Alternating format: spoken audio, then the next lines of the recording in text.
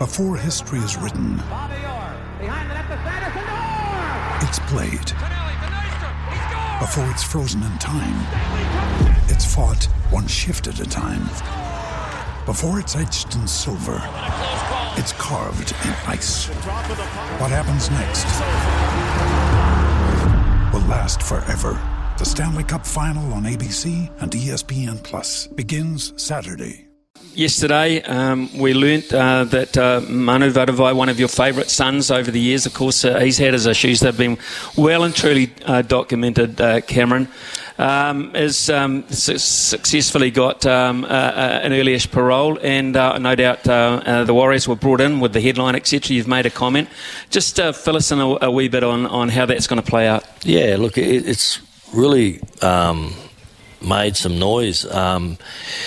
We're just trying to help out someone to become the best person he can be for himself and his family, and Manu's a legend of our footy club. Firstly, we do not condone in any way, shape or form the decisions he made, but he's been given parole, not because of us, but because of whatever reasons were measured by the parole board. We as a footy club believe we have platforms that we can use Manu in to make better futures for young kids, one else to make better decisions, and he will come on board as a volunteer from time to time when we deliver certain programs career-wise and positive choice programs throughout the communities of New Zealand to tell his story, to make people understand there are huge ramifications in any decision.